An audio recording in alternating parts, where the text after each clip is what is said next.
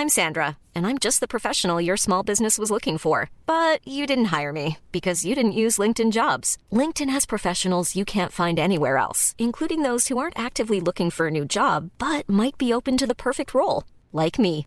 In a given month, over 70% of LinkedIn users don't visit other leading job sites. So if you're not looking on LinkedIn, you'll miss out on great candidates like Sandra. Start hiring professionals like a professional. Post your free job on linkedin.com/people today. Entrepreneur of the Year 2022 is Jordan Brompton, My Energy. Jordan Brompton, one of my idols, and she's ended up running a 9-figure energy company. The fact that she walks into any room breaking every single stereotype, she's one of the most impressive people I have ever met. So in November 2016 we started My Energy, and it's been a bloody whirlwind ever since. We started in our shed to now like a 65,000 square foot factory. Indirectly we invented smart charging. I mean this in the least offensive way possible. If I met you and you were like, yeah, I own an energy company, I would be like, oh! I've grown up with nothing. From 13 years old I started working. My dad graphed. I grew up on a scrapyard. I did Zumba instructing. I've worked in bars. I danced in nightclubs. God, you've lived 100 lives. Especially with a name called Jordan, and they'd expect a man to walk into the rooms. You know, I don't get invited to the golf course. Yeah, why would a woman have a job? It'd be ridiculous. It drives me fucking insane. I've nearly been bullied out of my own business. Every day is a challenge. Every day you've got imposter syndrome. Every day you don't think you deserve to be there. I think as women we just torture ourselves. I'm winging it like my terrible eyeliner. So what is the big end goal?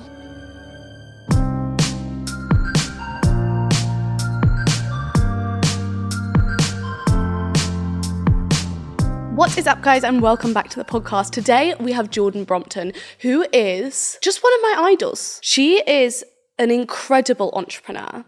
And I think the reason I'm so obsessed with her is the fact that she walks into any room breaking every single stereotype, and she's so unapologetic about it, and she owns it, and she's just so impressive. She owns an IPO level energy company. I almost feel offensive sounding like so surprised, but I think we're so ingrained into expecting women to do certain things, and those women who do those certain things to look a certain way and to act a certain way and all of this. And Jordan just comes in and she just like debunks all of this. She's so incredibly impressive. Her story is absolutely unmatched in terms of tenacity, the background she's come from, getting obsessed with the whole world of energy and renewable energy and making people self-sufficient. And I mean, she's been a dancer, she's been a hairdresser, she's worked in bars, and she's ended up running a multi-million 9-figure energy company. And I hate to sound surprised. I really, really, really do. But I think that's exactly what stereotypes do to us. Anyway, I just need you to hear Jordan's story, what she's done, how she's got to where she is now, and just her unapologetic attitude. We were talking before the episode and I was like, yeah, I always feel like I need to act like this or whatever. It might be like this for people to take me seriously or not dress like this, etc., etc. She's like, I just play into it. Like, I literally do everything that I think is going to make them take me less seriously. And she still just wins. And I think it's so impressive. And I think she's my new idol. So anyway, I hope you really enjoyed this episode. I think you really, really, really will. She's one of the most impressive people I have ever met.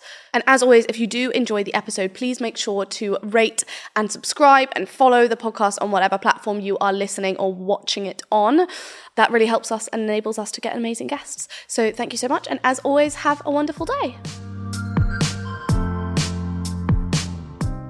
Jordan Brompton is the co-founder of My Energy, one of the world's fastest growing renewable energy companies. With a turnover of over £70 million and 400 staff, it's safe to say My Energy is turning heads in the renewable tech space. The company's huge success started with the invention of the Zappy charger, the world's first solar charger for electric vehicles capable of using 100% renewable energy. It began as an idea over a bottle of wine with her business partner and now drives tens of millions of sales each year. However, My Energy's journey hasn't always been plain sailing. I wanted to sit down with Jordan to get to the bottom of what it's really like running an energy company as a woman. We discuss how she scaled the business, the obstacles she faces on a daily basis, and why it's important to learn your weaknesses as well as your strengths. Now My Energy's CMO, Jordan gives a realistic view into the whirlwind of being on the front line of a startup in an often tumultuous industry. I am so excited to share this episode with you. I'm very excited to have you here. Thank you so much for having me. I want to get straight into it. Firstly, I always ask guests for just a little bit of background on themselves and their career. So I'd just love to hear, like, right from the very beginning, I guess school type of time, what were you like and where did you think you were going? So I was pretty useless at school. I was like, I loved the social aspect of it, but I was just never very academic. I was always into the arts, singing, dancing. But growing up in Grimsby, there was not very many options. I was very sort of like C's, D grades. Going to university was just not an option. It was not something that you grew up aspiring to do in my sort of hometown. So I left school, not a clue what I wanted to do, but I wanted to be independent from my parents because they're super hardworking. I understood the value of money and I didn't want to put any extra pressure on them because they already worked hard as it was and had my little sister. So I think from 13 years old, I started working. I was, whether it was a paper round or whether it was on the Sunday market down at the beach selling scooters, I was just grafting to have my own money because I always wanted to travel. But then I was also a home bird, which is totally weird. So I'd want to travel, but I'd want to come back and I'd want to get a bit of culture. But I had absolutely no idea what I wanted to do. As I said, I grew up singing and dancing. But then at about 16, I just lost all my confidence, stopped going on stage, stopped doing anything that was sort of like performing arts. And I think it was after I'd come down for an audition in London and the girls sort of locked me in the toilet and said, like, who's that geek from like up north or whatever. It was like a very cliquey London crowd. And I come down for a dance audition and I went back home and I was like, I am never going to London ever again. Piece of shit. Oh my God. Yeah, so I was like, that's my career over. And because I was too young and like vulnerable and ginger and geeky and just, I don't know. So I thought, right, well, that's not a vibe. So I just got stuck into work. And yeah, left school, tried college, tried law. I did a year of law, which I found interesting, but I was like, I'm not academic, so it's starting to get hard and I just don't get it. I just did what the teachers told me I could do, which was hairdressing or travel and tourism. So I picked hairdressing, went and worked in a salon for a bit, but I was allergic to every product that I got, like dermatitis up my arms and up my neck. And I was like, so this isn't for me either. Sorry. That's also such a niche thing. But I'm also very happy about it because if I'd have like loved it and I wouldn't be where I am now. But I've just always had an interest in business, even though I've had no one to really, I guess the closest person that I've had to look up to in business is my granddad. So I've grown up in a real male-dominated family, even though my mum's super feminine. Like my dad had like 13 brothers and sisters. They're all very like huge, minor Yorkshire men with big hands, big outside jobs. And he used to buy and sell cars and just a total Del boy, really. And I grew up on a scrapyard watching him up north, like hustle. And then my dad graphed, and my dad used to say to me, whatever you do, kid, it don't matter about being academic. You're a great communicator. You've got great common sense, and not a lot of people in this world have got common sense. So lean into that. He said, whatever you do, you'll be fine as long as it's something that you enjoy, because I hate what I do. My dad used to say to me, I hate getting up at 5 a.m, driving to a job that I physically hate, surrounded by idiots that I hate. Still working with them, so soz. We should have him on. I know. He's very inspiring. I'm really liking this So he speech, said to me, just do whatever you enjoy, do whatever you want. And they've always just been so supportive of whatever I've wanted to do. And I've been like a social butterfly that's flitted into every job, tried everything. I followed my mum. I did Zumba instructing. I've worked in bars. I danced in nightclubs. So then I went full opposite. God, you've lived 100 lives. I have, actually. Wow. I travelled the world. And then I came home, met the love of my life, and who I'm married to now. I've been with him 13 years. And I went and I thought, what am I going to do? Need a little admin job. And I rocked up, and it's my now business partner, Lee. It was his little bit set up that he had, and it was in like a shed, and it was him and 5 or 6 other staff hand soldering these little devices.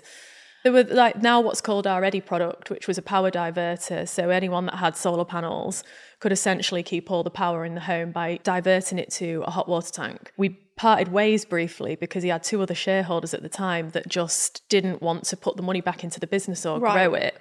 And I said to Lee, it's such a shame I didn't meet you at the beginning of this, because I'd have loved to have partnered with you, because I think there's true potential in this brand, like in your products and in your brain. Yeah. So if you ever want to do something in the future, like let me know. And we parted ways for a bit, and I went and set my own business up called Spitfire Distribution, It was a cycling distribution business where I was buying parts from France and selling them to the UK. What types of parts? Like chain rings and ceramic bearings and things like From that. bikes. And then clothing for bikes. Yeah. And it was because I had a French friend who ended up being my business partner who used to cycle in France, and he got these few brands and I said, I'll sell them to the UK because I've just been doing that for Lee, for these little gizmos. I was like, how hard can it be? Let's set up our own business. But then I realised very quickly that I hated being a distributor because I was getting squeezed from the French with the supplier and I was getting squeezed from the customer. And I realised that it was going to have to be super high volume to like make any money. Whereas when I was with Lee and he was manufacturing these little devices, I'd learned that you could control your destiny, your margin, your costs. He just didn't have the best business partners at the time to take it to the level that it needed to be. And it also, the solar market crashed, which meant all the feed-in tariffs were took. So his poor business, he went through a right nightmare. He had to close all that up. And then in 2016, he come knocking on my door and was like, that business is all boxed off now, gone. Do you want to do something together? Only thing is, I don't have any brand rights, any manufacturing equipment. I'll have to redesign it. So that's actually nothing, but I'm here. Yeah, but I'm here, my brain's here, and your love for the actual industry and passion for what you wanted to do before is hopefully still there, and let's do something together. And I was like, yes. That was like my moment where I was like, finally, because the cycling ain't doing it for me. Yeah. No matter how hard I try, I had a pink bike, OFS, and I was like biking around the country and trying to sell these freaking chain rings, and I was like, oh, just not a vibe. I've got to sell too many of them. So yeah, the rest is history. I said, look, I'll join you. So we registered the business in June 2016. I said, but I'm not starting until I've like got my wedding out the way, because that was in September, my honeymoon, and then you've got me fresh, like I'm all yours. But let me just get this period of my life, let me get Spitfire sorted.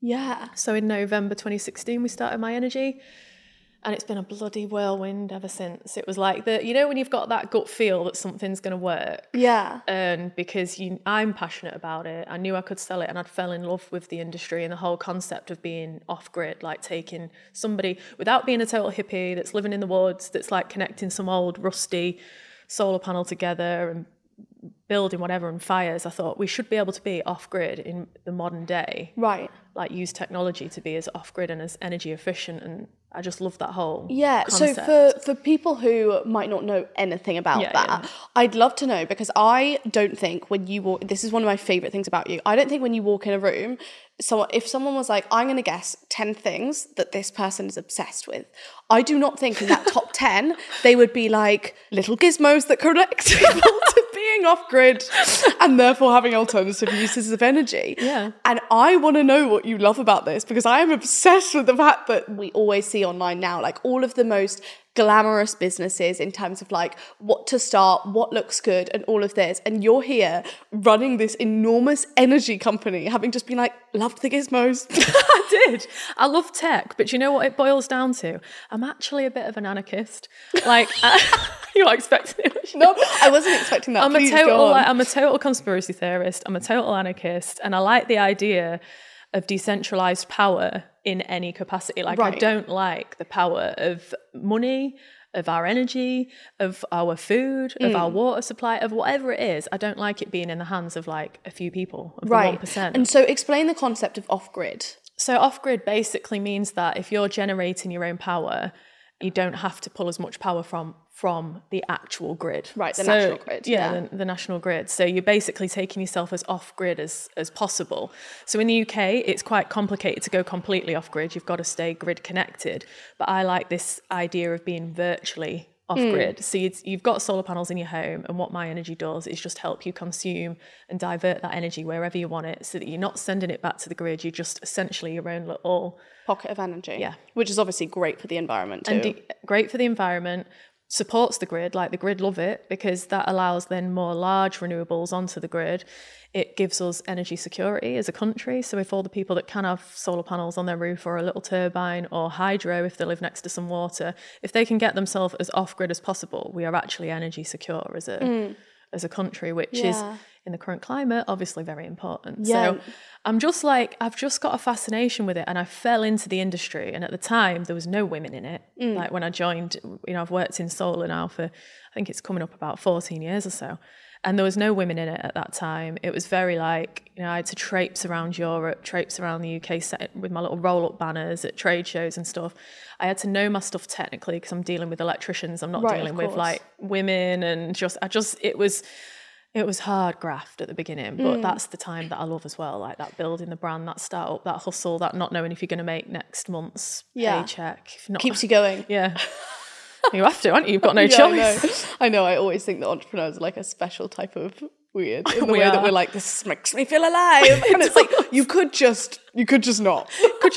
A few times I was like, why can't I just get a job at Tesco and be happy about it and then have my weekends, and why am I doing this to myself? Because it's freaking hell. But no, it's paid off, and the rewards have been amazing, and I mean, it's stressful, but but worth it. Yeah. And so right at the beginning, when you two sat down together, what was your concept for My Energy, for what you were starting and what you were building? So we were starting with what we knew, which was the very first product that Lee had ever designed, which was our Ready product. So we was like, I am going to design it now. It's going to be like the 7th version of it, because I know it inside out. I'm going to do it amazing. And let's do it for the German market, because the German market's just about to take off. And I was like, yeah, I'm here for that. Like, I know how to sell it. I know the tech inside out. I've got customers that I can already go to. I've got, you know, loyal friendships in the industry that I can go straight to and say, me and Lee are partnering up. So give us your money. We had customers that were buying them in advance before we even had manufacturing equipment or whatever, like helping us bankroll, that are now business partners in other parts of the world. So I had a loyal few customers from relationships that I'd built before. So I was like, let's just get stuck in with the Eddie product. But it was when Lee was driving a little Nissan Leaf at the time, and I remember him saying, I've still got export, like I'm still exporting to the grid. So he's like, the Eddie is heated my water by midday, and then I've got all this power, and I'm exporting it to the grid, and it's not going to my electric car. And I said, my God, mate, get cracking, get in that shed and don't come out until you've figured something out. Your car is running off the hot water somehow. Literally, like, I want that. I want 3 miles from the sunshine, no fuel ever again. I'm not paying for fuel ever again. So get in that shed. And that's when Zappy was sort of born. Yeah. And Zappy just like, oh my God, took us to next level, because it just turned out that all the electric vehicle drivers of that time, which weren't very many, but there was quite a few, most of them had solar panels. So and most of them were like dying for this product, which we didn't even know. It was just by accident that we saw a problem and solved it. And indirectly, we then invented smart charging, as it's known today. We were the first sort of in the world to think about balancing the grid, balancing the home, even if you don't have solar panels. Like if you've got an electric shower on, a kettle on, and all these different things, like just reducing the power to the car, because otherwise you're going to get your main fuse pretty hot. And like, the grid responded to it, customers responded to it, electricians loved it. So it just took off. And what was Lee's background? So Lee's an electronics engineer. He was self-taught originally, then he went to uni, and he's had like jobs at Ericsson and places like that. He's had he had a little company called Big Cat, where he was making electronics for cars, like little boy racer stuff. He's always been tinkering. He's like a tinkerer. And we're both Grimsby kids. Like, he's just worked his way up to being an absolute top dog that he is now. Just signing £30 million rounds. Yeah, a casual little... Just a little casual, you know, just a drop in the ocean, really. Yeah. So not a lot. Where did you kind of get that matter of fact, like tenacity, in terms of just getting on with things and just figuring it out? One thing that's good, when you are brought up in somewhere like Grimsby, I hardly ever came to the city. I had no external input, no analysts telling me to do this, no people checking the data, no one doing the market research, because if they had, they would have told me not to do it. Yeah, it's too hard. So my first instinct was to get online. I was like trying not to give too much away, but build the brand and build some contacts online and through LinkedIn and things like that. But I guess I looked, and my first point of contact, I thought, it turned out that one of the market leaders in EV charging, because there was a few other like electric vehicle charge points that were around, but they were just what we call dumb chargers. So they were just putting full power to the car regardless. And these companies were making a mint, because the government was giving away $1,000 for every charger, even though they cost about £25 to build. We opened one up and we were like, the electronics in them are so minimal. They were like caravan hookup points. Well, why are they not on my road then? So the government was like throwing money at this point. It was called the OLEV scheme, and we didn't have a charger at this point. And I said, let's go to who's winning in this market space at the minute and say, like, we can make your tech smarter. Can we put our Zappy in your product and do like a licensing thing? I tried everything at the beginning to get the brand off the ground, and I just got doors slammed in my face. I remember this one company actually saying to me, why should I help? Why should I help you? I don't care about the environment. I don't care about the grid. I just want to sell units. And he looked at me and he went, you could be a competitor one day. So what? And I was like, no, not one day. Like, I am going to be your competitor. Now you've just treated me like that. Like, you will see me again. Goodbye. It was honestly like, that is what a dick. So I left the office like, well, that's fine. That's his opinion, whatever. And then a year later, I saw him at one of our customers, because I'd gone to, I thought, right, I'm going to look at all your customers, mate, and I'm going to jump on the back of it with the product. So I went to all the electricians. I thought I'll start with the solar installers, because they're a target market. So I was like contacting every solar installer in the country that I could find online, telling them about our tech. And then I was like, okay, so how do I get in front of more electricians? Through the electrical wholesalers. So then I started knocking down the doors of the electrical wholesalers and saying, this EV market's going to happen and take off in a big way.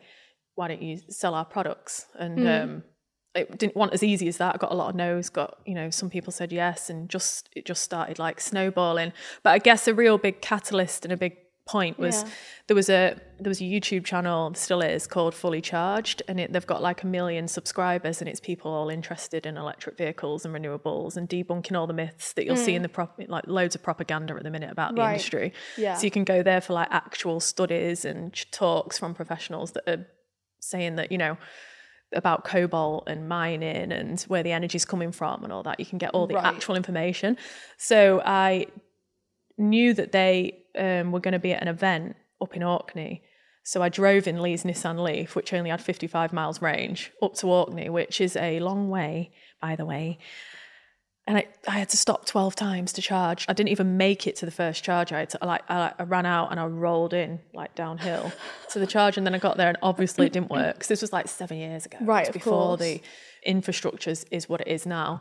And I met Robert Llewellyn, the guy who owns the YouTube channel, and I just said to him, look, I've got to show you our tech. And he just fell in love with it. And he said, I'm going to do an episode on it. And normally he doesn't do episodes on like tech and things like that. On the product itself. Yeah. But he was like, but this is so innovative and just so needed. And that, that day, our website that I built broke, and the phone began to ring, and we manufacture all of our products as well, by the way. So we are completely vertically integrated. So we'd gone from, I was hand soldering them myself, like packaging them up, walking them to the post office.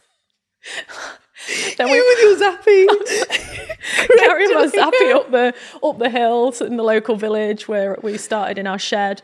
So now like we're just building a 65,000 square foot factory with all the latest manufacturing equipment in, so we can churn out millions of these things around the world. Yeah, no more soldering for you. No. And so that obviously hugely started to take off. What kind of size was your team at that time? There was probably about 15, 16 or so people by that point. Right, and how did that feel to suddenly be managing 15, 16 people? Were hard. They in office side, or were they doing the manufacturing side? Yeah, it was office and manufacturing. It was all very hands-on, because we was like, orders were growing in momentum, and everybody was doing a bit of everything. And when you're starting up, you hire people, you'll hire anyone who's willing to help you. You don't hiring on skill, you're hiring on help me, like family and friends, and just begging people to work for you, and pulling in the family and the husband and stuff on Easter bank holidays and stuff to get orders out. It was wild. But I found the hardest part going from about that size to probably about 40, 50, because it had gone from feeling like everyone felt like there was family to then all of a sudden you trying to put processes and procedures in and bring people in that are qualified. And it starts, I remember going, and that was when I was pregnant. I remember going through a really hard time and a really hard transition of going from like friendly family startup fun vibes to all of a sudden this is getting a bit too successful and people turning and being a bit weird, and then somebody the politics. It was hard work. But now I think once you've got over like the couple of hundred mark of people. It's a fully functioning business. It's less like personal. It's more I definitely have found that transition between being like 4 people in a room to being like, I mean, we're only like 35 people. I'm finding this stage so hard in terms of people and team, and actually being able to like work out exactly the types of people we need, exactly like the types of processes we need, what's too much, what's too little, how do you incentivize like innovation within the team whilst also putting things in place to mean things that don't go wrong. It is just, I mean, I think I'm finding it the hardest I've ever found it in terms of people at the moment for exactly that reason. It's normal, and it's the hardest stage. I think once you get through that growing pain, except you said it's fine when you get to a few hundred, and I'm quite far away from that, and I'm having a tough time, Jordan. I think good management is key. Like you need your core like A team, because that's what I've found. I call them my A team. And that's like getting that right is a blessing. And it's like anything in relationships. You kiss a few frogs, you get it wrong a few times. I've had the imposter syndrome where I've let people come in and be really corporate, and I think, well, I trust everything they say because they're better than me, and then it's gone horribly wrong for the culture. And we've just done a culture session because I feel like we've got a culture war where it's old world versus new, and it's like I'm wanting to run it really like liberal and relaxed and trusting, and then there's some that want no processes, procedures, it's black, it's white, there's no grey area, and I'm like and also what I find tough is that it's so, management style is so specific to who you're managing and the types of people you're managing, but in a bigger organisation you can't run things based on the person, because I've always managed people differently, whether it's like a, I always think it's best when it's on like a trust relationship, and it's on the type of thing where you can really easily just be like, you're essentially, I like people to be able to act self-employed within an organisation, because if they feel trusted, I'm not micromanaging, it's better for me, it's better for them, all of that. But then there are also, you can't hire fast enough, and therefore not everyone you hire is going to be like that, and not everyone thrives in that situation. So as much as you can say in the interview process, like, how good are you at like this type of thing, or whatever it might be, and then also it's not always good to have all the same types of people too. No, exactly. You need and a good so mix. I found it so hard to adapt my leadership and management style, both to manage people correctly, but also to be like, we've all got to have some sort of homogeneity in terms of like the way we do things. Otherwise it's just, it's hard. I mean, it's chaos. It's chaos. It's hard work. And I don't think there's any like right or wrong way of doing it. That's not what I wanted you to say. I wanted you to give me tips, and then all my problems will be gone. We can offline. I'll chat and see what the real problems are. Yeah, so fair enough. And in terms of that, I guess going from, I mean, how many people are you now? I don't actually know. It's Sure. I think it's about 400 at the moment. We've had a bit of a wobble this year, because the energy crisis and the cost of living. We were growing at like 200% year on year, and then we just hit this massive slowdown because of the cost of living crisis, of course. And because all the subsidies were cut for EVs, and it's all being politicized now. The whole world signed up to this, like the whole world's doing it, and now by us reversing it, we are just literally destroying this country in any economic advantage that we could have had. And we was doing so well. Like, we're leaps and bounds ahead of like the US even, in terms of like tech around the home and EVs and EV charging. And it's just, we could have really grabbed hold of it and been a leader as our little island, as off-grid as possible. And it's just who cares anyway? We'll just keep doing it. I think the cars have made the switch. We'll carry on. Consumers have made their minds up, most of them, even though the media is not helping so much at the minute with the fear-mongering and the propaganda.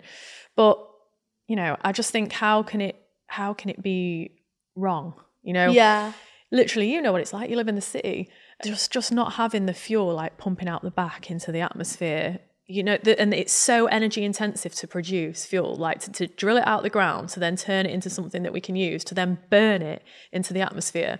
Yes, making a battery isn't completely emission free, but once it's with you, and there's it's no more emissions after it, and you can recycle it after. It's not even like we were super close to the deadline, and then they were being like, we're going to add a 2-year grace period so that you can do X, Y, and Z. It's not even that. Like, it's literally just like a flat switch where you're so right, we could have been leaps and bounds ahead. And we as a country, we are getting political, but like, we as a country very much need some sort of angle where we can be like, actually, no, we do. We're leading in this. We're leading in this, and actually that's because we've set targets, which mean that we have to lead in this. And now look where we are. This is amazing. Like we, are way ahead in this specific area. As you said, ahead of the US. That's amazing. Like it's specifically that like with the cost of living crisis and with this many crises over the past few years, like we've never had this intense amount of, whether it's like recessions, COVID, crises, over and over and over again. What a time to start a business. Yeah, I know, brilliant. I know what I should do. I need to make myself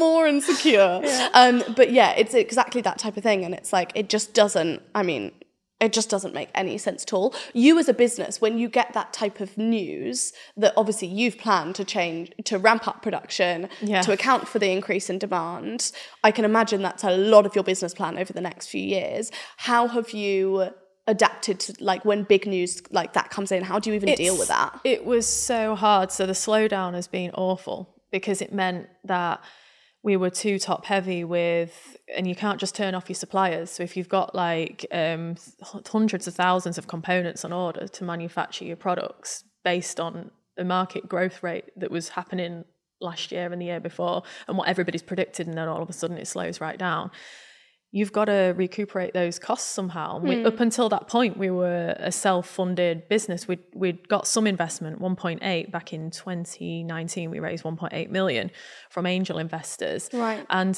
we'd been growing off our own profits ever since. We've been completely profitable. Which is unbelievable. And then this took a massive dint in our cash flow. We had to let some staff go. It was honestly the worst, most brutal experience I've ever gone through as a business owner, because I'm stressed even when it's going good. Right. Like I find it high pressured and stressful, and it's not like I'm living my best life. I'm always under pressure and stressed. But when it's like going the wrong direction all of a sudden and you're having to like lay people off it was just savage. But we seem to be over the hump of that, and we have just closed out on a round which I mentioned to you. We've raised 30 million, which is nice, which to help is us grow. Unbelievable. Yeah, Hiring for your small business? If you're not looking for professionals on LinkedIn, you're looking in the wrong place. That's like looking for your car keys in a fish tank. LinkedIn helps you hire professionals you can't find anywhere else, even those who aren't actively searching for a new job but might be open to the perfect role. In a given month, over 70% of LinkedIn users don't even visit other leading job sites. So start looking in the right place. With LinkedIn, you can hire professionals like a professional. Post your free job on linkedin.com/people today. Ryan Reynolds here from Mint Mobile. With the price of just about everything going up during inflation, we thought we'd bring our prices down. So to help us, we brought in a reverse auctioneer, which is apparently a thing. Mint Mobile Unlimited Premium Wireless. How to get 30, 30, how to get 30, how to get 20, 20, 20, how to get 20, 20, how to get 15, 15, 15, 15, just $15 a month? Sold! Give it a try at mintmobile.com/switch. $45 up front for 3 months plus taxes and fees. Promo rate for new customers for limited time. Unlimited more than 40 gigabytes per month. Slows full terms at mintmobile.com. Incredible. Also, I'd like, for context, for anyone who's not in the fundraising sphere, this year has been absolutely savage in terms of fundraising. Or like, there's been almost no deal flow in like any direction at all. Like, no one's really been getting checks. And for you to just like work out you need money a bit ago and come into like essentially at this point and get it is amazing. We also got super supportive bank. Like we had some help from the bank as well. Give us a revolving credit line of 30 million. So we've got that. We're now well capitalized and ready to grow, because we're looking at other markets as well, and we've got a list as long as our arm of other products that we want to bring out. But all of that's like, we've had a bit of a hold obviously on recruitment for a long time, and the team are all stretched, and so we're ready to just take that pressure off everybody and take a breath and go again, because it's been a really intense 6, 7, 8 months. It's been. Yeah, no, I can imagine. I want to talk a little bit about being a female business owner, having raised funding as a woman.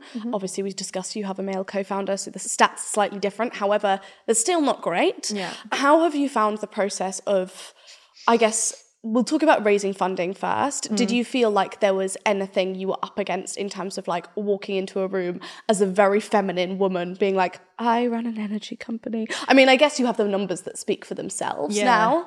I didn't really like, we were gonna IPO. Before the war happened, so impressive. we was going to IPO, and we had everything in motion to go. And we'd been on the Glory Parade, we'd been around meeting investors, we'd got the pitch nailed, we were on this mad trajectory where we were growing 200% year on year. And if we'd have got that over the line, it'd have been great personally, but it would have fell off a cliff not long after, and share prices, and then who knows what would have happened. So I'm so glad we didn't IPO when we did, but we knew that we were going to need cash and not our own like organic growth. Even though organic growth has been impressive, it was like, we need some extra help if we want to do all the things we're going to do. So let's switch to private equity. And then it's been, they won't mind me saying it, it's been hell. It's been a really difficult journey, and I've learned so much through this process. And in terms of being a woman who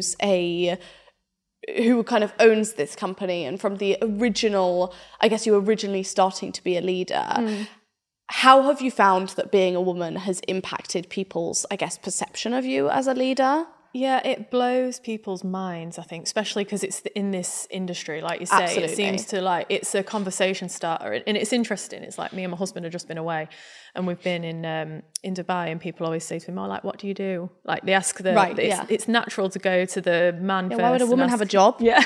I mean, ridiculous. And it's all, people lead with it, don't they? Like, what do you do? And blah, blah, blah. But being a woman, I don't know. I actually just hate that we have to still talk in 2023 about being a woman in business. We said, just also for context, before we started recording, this is literally exactly what I said. I always feel so almost like horrible that every time I have like a really impressive woman here, I'm like, but being a woman. Yeah. And it's like, you do get treated differently. And I notice it in sales and things like that. You know, I don't get invited to the golf course, you know? Where's my invite? Because that would be weird and might cause problems like at home. You know, I don't know. Yeah. It's just not the same. When you're a female leader, still very much an old boys club. Still a little bit of a boys club, yeah. But I've never felt any of the guys treat me with any disrespect, really, even in the banking world, and when I've been raising cash, and when I've got amazing investors, I've got amazing like males around. I've always had a lot of men around me, and I guess growing up by a very male-dominated family, I've learned my dad's always taught me how to handle myself. And I really recommend getting into bar work when you're young, because then you just meet every type of walk of life, don't you? And being a dancer, I'm very street smart and learned how to read a room and read body language. And don't get me wrong, like people, especially with a name called Jordan as well, because back in the day, someone would email me and they'd be speaking to me and they'd expect a man to walk into the room. So when a blonde with a pink blazer with a bright pink Audi walks in, it's like it puts them on the back foot because they was expecting a bloke. Until, you know, now we've got pictures everywhere and people sort of know now. But in the early days when I was starting off, I used to see people physically like disarm when I walked into a room, like, oh, one expecting that, yeah. So there is like there's a bias, and you get treated different and you might get judged, but I don't just find it from the blokes. I find it quite a lot from the women as well. I think it is. I really think that is very true, and I always say I think we all have underlying preconceptions and biases that I even find like in myself, you know, when you're talking to someone, you're like, oh, yeah, I mean this in the least offensive way possible. If I met you and you were like, yeah, I own an energy company, I would, like, as in, it's terrible that's even in it, but I would be like, oh, yeah, amazing. That's really amazing. But it's so in our heads. Yeah, we are so, especially like we've talked about the fact that you've deliberately lent into the fact that you're a very feminine, like a certain way. Yeah, exactly. I've not toned it down. People have tried to make me tone it down. I can remember I've been through that. I've had one guy that I'd never say his name, but I'll say it to him. I appointed him. He was one of our first big hires, and I remember him saying to me, "I think you should change your profile picture because I don't think it's very appropriate. Is that like that what we want to portray?" And I was like, "How dare you? I've just literally employed you." So nice. Yeah. And it was like, what was up with it? Would he ever say that to his male boss that he just... Exactly. Like, people do say things when you're a female or when you're a little bit more, because I am very open, there for everybody, super like warm, engaging, like welcome people in. And I do, people take chunks out of me, and people take chunks out of me because of my kind nature and that as well. And I find like I'm a bit of a punching bag, and I am probably the most judged of the C-suite, and I'm judged internally, I'm judged externally, but then when you get into the nuts and bolts of it, like I am also really respected. I'm just unconventional. I think people don't know what to do with it, and they're battling their own social conditioning. But I get through, I get by it, I get my knockbacks, I get chunks taken out of me, I build myself up. I mean, you can ask my EA, she's the closest to me, Lindsay, she sees it on it, and my husband, they probably, family and that, they see me roaring behind the closed doors when I've had a day of it, but I always just like manage to pull it together. And I'm like an elephant, I don't forget. So if someone's like took a chunk out of me or made my energy feel not nice, I remember that, and I'll always sort of not get my own back, because I'm not like malicious, but I won't let it go. I'll make sure that it's nipped in the bud, and I'll make sure that it's been made clear that you've made me feel like that, and then and I don't hold grudges, and then I move on. And how have you managed to, I guess, build that muscle of like a thick skin and being able to take that type of behaviour whilst also remaining authentic to the fact that you want to be yourself? I don't think I'll ever have thick skin. I don't think I'll ever be used to it. I think I'll always struggle, and that's why I fear I fear doing stuff like this, because I think people come at you so easily these days, especially online. I don't understand I'm how... ready. Yeah, like they come for you, and I just think I do sort of hide. But I've had a moment where I was like, it was literally an epiphany recently. I was laid in the bath and I sent a TikTok video, and it just summed it up, where I thought, oh my God, that is so true. Don't let anybody shrink you because they're uncomfortable with your energy and your way of like leading. And it was just such a pivotal moment that this film this little clip popped into my life, and I was like, do you know what? I'm not shrinking myself anymore. I'm always unapologetically me, but I'm going to be a little bit more unapologetically me, because I guess I have shrunk myself to suit society and to suit everybody internally and to suit everybody externally. And I know I'm not a crazy person. I know I don't run around. I'm not like you, not a bad person. Yeah. Why do people feel that they can be this way with me, but they wouldn't dream of saying something like that to Lee? And I've just woke up from it. I'm like, I'm not standing for it anymore. Yeah.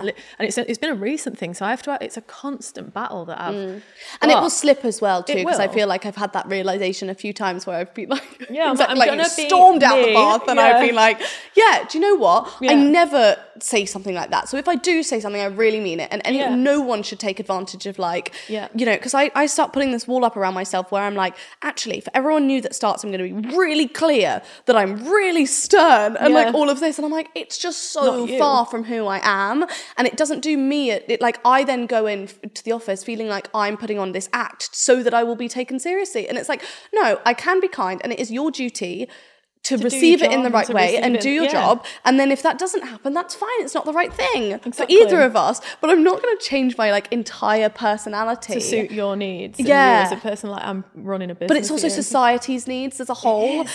We really need women to, like, I've talked about this before, how the fact that we need women in order to be liked. We need them, not to be successful. But fine, if we can remove that, if we want to like a successful woman, we need them to be like violently humble and self-deprecating. Like, we really need them to be like, to basically qualify their success in a way where we're like, no, you wouldn't actually want it because these are all the like bad things about it. Like, we like to make other people comfortable with our success by saying it's not as good as it actually is. So true. And like, that's a big thing that we need. But then from leaders...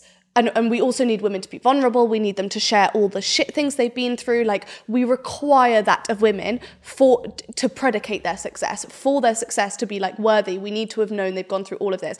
I always say that, like, I know the background to every single female founder within like every single female founder in the UK. If I know about them, I know their background, I know what type of education they've been through, I know all of this, because we need to be able to somehow be like, oh yeah, do you know what, they do deserve it? Yeah. Or whatever it might be. Or to be like, oh yeah, but they came from this background, or whatever it might be. True. Whereas every single man that is an entrepreneur, I don't know anything about their background. If I do, it's probably because they're so famous and so successful that we're like, yeah, cool. But we never concentrate on their background. We never concentrate on where they came from. Like, as in, we don't need to in the same way. But then... I'll stop my rant soon, maybe. No, I love it. Then, for leaders, we ask them to be the opposite. We ask them to be strong and not show their vulnerabilities in the same way. We ask for them to be able to like ring fence and put on like this persona and all of this. So then we're saying, well, to be a woman, you need to do all of these things. And to be a good leader, you need to do all of these things. And unfortunately, they're mutually exclusive. So unfortunately... we can't have any likable women leaders. Like, it drives me fucking insane. Because when you think about it, you're like, okay, but you're asking for two completely different things. So I've got to go into a room and I've got to be vulnerable, but I've also got to be strong and show none of my weaknesses. But then I've got to be really humble, but then I've got to be sure of myself because I've got to show that I deserve to be here and all of this. Don't be too defensive. Yeah. And don't be too emotional. It's just business. And don't be too this and don't be too that. And I don't have the bandwidth. I know. It's freaking intense. It's mental torture at times, and it's just not what you need on top of running a business. You don't need to be going home and thinking, it's a good job with strong characters, because I could have quit a few times. I would say I've nearly been bullied out my own business, in the sense that I've thought, this is just too much. I've not got this in me.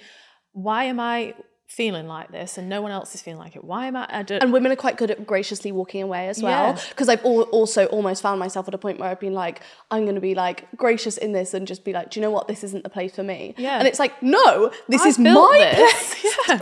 And then you go through that's the turmoil, and usually it's when I'm in the bath and I'm doing my self-care bloody Sundays, I'm like, no, I built this freaking thing. I'm staying, and I'm growing it, because if it's not me, it's someone else, and I've done the freaking legwork, and then I'm going to let someone in and swoop in. No, I'm not going to. So I'm like, pull yourself together, get a grip, stick your little iPads on, like, de-escalate the puffiness and go again. De-escalate the puffy, get the LED mask on like this, sat with everything, all my...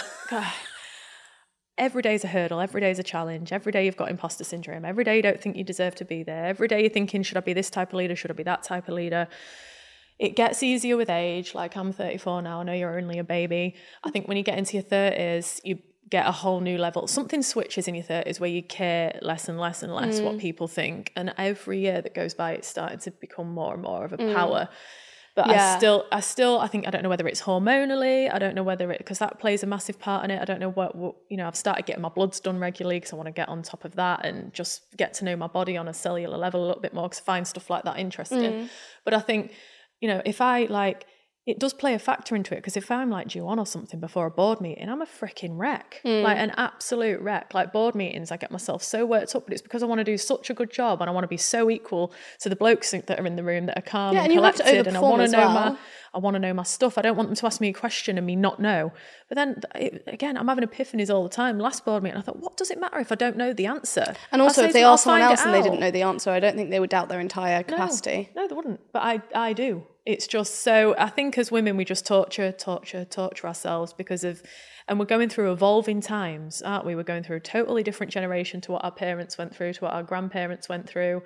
We're like carving out this whole new technological world. We've got all this information online and everything. We've just got a lot to deal with in general, without throwing in multi-million pound businesses with 400 staff. and that is all. Amen. That's what I have to say for today.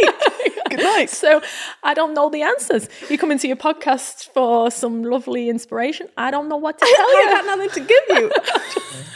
I'm winging it like my terrible eyeliner. I know. And I think that is the truth, to be honest, as well, because I think every single person is very much winging it, and there's little bits of advice you can take from everyone. But I think realistically, the true amazing entrepreneurs are the ones that are winging it to the extent that, obviously, entrepreneurs all the time, if you don't have the answer, you still do it. And I think that's the constant thing, is there's nowhere to hide. I'll sort it out later. There's nowhere to hide. You can't bury your head in the sand for too long. When you are the owner of the business, it is you. But I think one thing I would say about one thing that's helped me mentally, physically, and again, women feel so uncomfortable talking about the successes, and they have to tone it down where everybody else can go over the top and show about it. Yeah, do you know what? I occasionally do. I've got the pink Audi. I think, I'm going to enjoy my car. I get like comments thrown at me and stuff, but I think I've grown up with nothing. I didn't come from a wealthy family. I've not been handed nothing. I put up my own savings on the line. Like, I'm not taking that away from anyone that has had it handed to them, because I think still you've got to graft. Even if you've been handed a wedge of cash, even if you've been handed a business, it's not a freaking given. But like, I can hold my head high that I did physically have nothing, and I've had no easy way of making it. So I think I am going to enjoy the finer things of life, and you're not going to take it away from me, and you're not going to make me feel like shit about it. And I also try and like be a bit more, it's not like I'm showing off and being flashy, extra flashy, and showing things that I buy, but I will go on holiday. And I'll have but the one thing about me is I will have a luxury holiday, and I will have a nice car, like soz, shoot me. I'll buy a nice house. But one thing that gave me my physical sanity back, and I can't stress it enough to a female founder or to founders, is take some money off the table whenever you can. Yes, I have been told this. Could you talk about that a little bit? Because Yep. I'd love to hear more of that from you. When COVID hit, I was living in a little house. I just had my daughter. The pressure was building because we had a full manufacturing facility with orders that we couldn't keep up with. And then COVID hit, and I didn't know if we was going to have to mothball the business, lay people off. None of us knew what was going to happen. And I thought, I've put my whole life saving into this. Any money that I had, and when I say life saving, I mean like I took 20 grand that I had in a house out, or borrowed a loan against it and put it in. That's all I had. And I was like, this cannot fail and be left with nothing, like me and my husband and my little, I was like literally terrified. So I went to my original investors and I said, I know the business is worth something now, like I just want to sell a bit of my shareholding. I've seen a house that I want. It's just going to give me the comfort that I need through lockdown with my new baby. That you're not pushing every day. It's my dream house. I'll be like, I'll be really good. Yeah, I'll be good. Just give me the money. And it was a bit of a, they had me really, because it was at COVID. They were like, well, the pandemic's hit and we don't know where the business, and there's a risk. And luckily, like I always think, like if you do feel like you're getting a bad deal, negotiate a clawback so that if the business is worth more money, you can have some of your shares back or you can have some cash back. So I negotiated that in as well. Amazing. Which ended up being worth a lot of money and was freaking godsend. So I negotiated and I took some money off the table and I bought my dream house in the area where I've grown up, where it was always totally aspirational to live. And it just changed mine and my immediate family, my husband and my daughter's life. It set Bonnie up. And I thought, do you know what now? Anything that happens now really doesn't matter, because I've done more than what I ever dreamed I could do. And now I feel like the rest of it's fun, and I've still got my shareholding. I've still got some shareholding. And that, I think if I'd have gone through what I've gone through in the last year, skint, still with no money off the table, because I think people think that if you've got a successful business that's turning over, like the business turns over 70 million, I don't take anything out of it other than a wage. I'm not taking dividends. I don't take profits out of it. It's all getting ploughed back in. And I think people have this perception that, oh, wow, they're turning over 70 million. She must be loaded. It's like, no, I had to sell some shares to live the lifestyle that I'm living now. But if I hadn't have done that, I think I'd have quit. I think I'd have had a mental breakdown. I think I'd have ended up nervous wreck. Yes. I don't think I could have gone through what I've gone through if I didn't take away my financial worry that I had at the time. And it's not even possible for some people, but if you get a slight opportunity, you've got a shareholding, you've got a business that's worth some value, just look into it. Yeah. And I've just seen things turn so fast. You just never, ever know. You can be like on the up and think, this is it for life now. This is fine. Right. I'll just ride this wave. Yeah. You don't know what's around the corner. Like there's so many macro factors that just, I mean, it might be different in your sort of business because you've got such a huge name yourself and following. I think you'll always be successful with your brands. I think you'll always be successful. I think that's for sure. I don't know, because you've got your, you've got your name, you've got your social. You could. I feel like you could spin up 1 million businesses if you want. You're so early in your career. I'm like, it's amazing to see. But I just think if you've got that one thing and it's sort of like a trend or it's an industry that's politicized, or especially if it's politicized, it's risky. It can be risky. Yeah, no, I can completely imagine. I just want to talk briefly about, again, this is one of the things I hate talking to women about. I want to talk to you about having a baby. Yeah, no, it's fine. Talk to me about Bon Bon. What was your kind of decision and timeline and thoughts at that time in terms of like, I want to start a family? Yeah, I've been, so me and my husband are just so like, we were so content and so happy with our lives that it was like, we just made the decision that we were going to try, even though I was like, I don't know how I'm going to do this, but we'll figure it out. And it's that naivety, I think, at the beginning. And we were happy either way. For starters, we've been together for ages and never actually had a scare or anything. So it was like, we didn't know if we could or not. Right. But we'd never actively tried. And we just said, if we fall, then it's meant to be. But if not, our life's ace. We're so happy regardless. So, if it's not meant to be, it's not meant to be. So we didn't put any pressure on it. Turns out I fell pretty quick. Like straight away. So I was like, oh, okay, we're doing this then. Shit myself. And then the business was really like every single year, the business it moves at such a rate of knots. I think like 3 months in my energy terms is like a year. That's how quick things happen. Yeah. It's like dog years. And it was so freaking busy at this time. And I just released this little book that I did about for children, teaching them about renewable energy. And an all renewable planet. So I think getting it into the kids' psyche younger and younger and not terrifying them to death is important. So I just finished this book and I was about to go down and do the launch of it in Fully Charged, and I was loading the van and I was 32 weeks pregnant at the time. And I said to my friend Darcy, I said, I think the baby hasn't moved much today, and it moves quite a lot. And she went, no, it's fine. It's just because you're getting bigger and it's just got less room to move. And I had little cut-off shorts on. I was at that cute pregnancy stage. I was like, I rang my husband. I said, I don't think I've felt the baby move today. And I burst into tears. And Mike said, let's just go get you, let's go get you checked.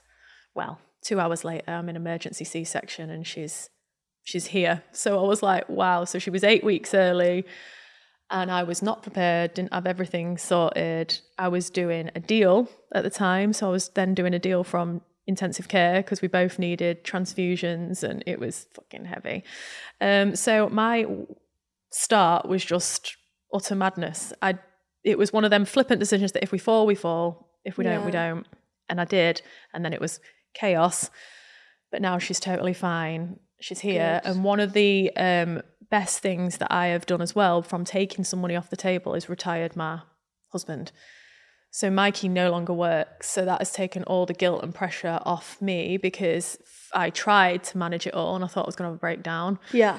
Because he had a job and it was like he'd get up at 7 a.m. He won't be back till midnight. He was an overhead linesman and it was like that job ruled over mine because there was no leeway, there was no flexibility. Course, yeah, it's a shift. So I'd be driving across town like with the baby. I was like breastfeeding and stuff at the time, pumping, trying to run the business, get to meetings, do board meetings, break my back trying to get back for the little while. I said, I don't know how women do it. I don't think I can do it. It was something's got to give. And I said, we've made a bit of money. Like, why do you have to work? And it was just like, it's going to make me feel so less guilty. It's going to put less pressure on my family. And again, I feel like I have to always caveat this with it's such a privilege and not everybody can do that and they can't. And I appreciate that. And I'm so lucky, but that is because I took the initiative at the time, grew the business, took the initiative to take some money off the table and make my life. I just try and make my life as stress-free as I can outside of the things that are, anything that I can control, try and take the stress away. Anything that I can't control, then I'm at least able to handle it that little bit better. Yeah. So my husband's a full-time dad. He's a freaking amazing dad. And they come, and I also have decided not to put her in school. So she's not in school, she's homeschooled. Oh, she's really? got a tutor, she's just turned 4 and she's got a tutor 2 days a week. So she's got one-on-one time with the tutor doing all of her primary school work. And then they can literally, because we've got offices all around the world. Yeah. I'm down in London a lot more, they can come with me. Amazing. So it's just like, I've just made life work for me. Yeah. And how was that conversation in terms of like, had you already kind of had that type of idea in terms of... No, it's just, I literally live day by day. Yeah. I'm mad at manifesting. I'm actually like really good at it. Like it's not like before manifesting was a thing and cool. Like before, when The Secret came out, that freaked me out because I actually read it. And I invented this, guys. I did. I read The Secret. I read The Secret and it threw me off my game for a bit. Yeah. Because it made me consciously think about it. Whereas I've been naturally good at living like that, being positive, projecting. And then I read The bloody Secret and it threw me off. I was like, now I'm consciously trying to do it. And now everyone else is doing it too. And now I've got to share with everyone else's manifesting. Share the abundance. Yeah. So rude. My abundance mindset is for me. Yeah. So no, he was like, God, he was freaking well up for it because he was working up poles in the freezing cold. And he's like he's got like no ego. He's the most supportive guy in the world, most amazing man. And he's just so supportive of me, sees what I go through to get this business where it is more than anybody. So he's I couldn't do it without his support. It truly is like a team effort. So he was just like, if we can afford to do it, you think we can afford to do it, then and I was like, the money that you're making, the time that we will save is just far more like valuable, and the pressure that it'll take off us as a couple, and it's just so much better than like things. I'd rather instead of buy another car or buy another house or whatever it is, I'd rather invest it in us and our peace of mind. And and how has your mindset changed since having a baby? Obviously still running like a multi-million-pound company. It does change, like your whole perspective on life and everything just changes it just naturally does. Something cellular in you changes to the point where you're doing everything for them. Now you're literally thinking about their future, thinking about how to think about making it as comfortable as possible, try and give her the best experience at every age she's at, and you just see the world through their eyes and want to leave a bit of a legacy for her, want to leave her options, want to leave her a planet. Yeah, that would be nice. Right. That'd be good. If the planet was in, I want to leave her a nice country. Yeah. I care about our country. I care about our planet. I care about big things. And that's a bloody weight of its own. I try and fix it all, but it just drives you more than ever. You just become really like tunnel visioned, and less. When you can be selfish when you don't have a kid. You can just... Yeah, I'm my own baby. All the things you were saying about your child there, I was thinking that's what I do for myself. Yeah, but that's good. You're good. Do that. Try and make her have a stress-free existence. Yeah. No, but it's so true. And I always think about that in terms of like, this is why, you know, wanting to talk to you about like that kind of decision and all of that, because it fucking scares the shit out of me. Because I think as a founder, you have to be able to operate from a almost entirely selfish mindset. Not in terms of like, founders are selfish people, but like you work in a quite maniacal way. Like I definitely do. And I can do that because I have an incredibly supportive partner and I don't have any dependents. Yeah. And like worst comes to worst, I can get some doggy daycare. But you're a boss. You'll make it work. You'll blow your own mind. You'll make it work. And it's not as scary as you think. It just adds a whole element of magic to your life that you didn't even realise you was ready for. And it adds a level of maturity that just something goes in your brain that's just... But society is bonkers because you find you find a nice partner. It's when you're getting married. You get married. When you're having a kid, you have a kid. Then it's when you're having a second. You've got to give them a sibling. It's like... What do you want from it? You give them a fucking sibling. Can I just have a freaking break, if I'm honest? Now I'm going through the pressure of I'm like 35 in April. And I'm like, God's sake, if I am going to have another one, I'm going to have it soon. But then I'm like, but I've got so much on and I don't even know I've if I want just signed to. a £30 million round. Yeah, I can't. I've got to spend £30 million and make it into 90 million. Clock's going like this. And I'm like, no, then I'm like, well, but society puts a pressure on it. You can't just have an only child. And I'm thinking, but of course you can. That's all. Yeah, of course you can. So what is the big end goal? Well, I didn't think I'd have achieved as much as I've achieved, if I'm honest. I think I'd love... There's a part of me that's itching to try and crack America. So I think if we could take my energy over to America, that'd be fun. I just want to decarbonise as many homes as physically possible. My next immediate goal is I want 1 million connected customers in the UK, because that would mean we've got 7 gigawatts of flexible power. And Drax is our biggest power station at 4 gigawatts. So I think that would be pretty cool. So it's like a nice little target to have. So that would mean that you had more power than the national evil grid. No. All the power. No. Yeah, perfect. That just so that we can do it and balance the grid. And I always said that we'd throw a Drax party, and that's sort of like a mini goal. There's more products that we want to release. There's new markets that I want to enter. Spain, France, Italy. So no time for any time off then? No. Oh God, no. No. Oh, well, that's a shame. I'll just make it work. Yeah. I wouldn't want time off though, to be fair. Yeah, it doesn't sound like you operate that way. No. Well, what a good place to end.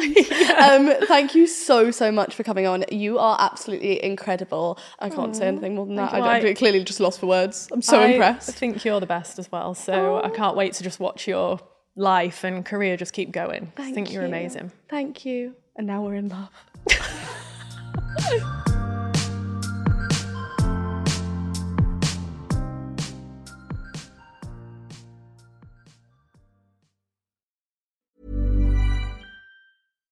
Mom deserves better than a drugstore card. This Mother's Day, surprise her with a truly special personalized card from Moonpig. Add your favorite photos, a heartfelt message, and we'll even mail it for you the same day, all for just $5. From mom to grandma, we have something to celebrate every mom in your life. Every mom deserves a Moonpig card. Get 50% off your first card at moonpig.com. Moonpig.com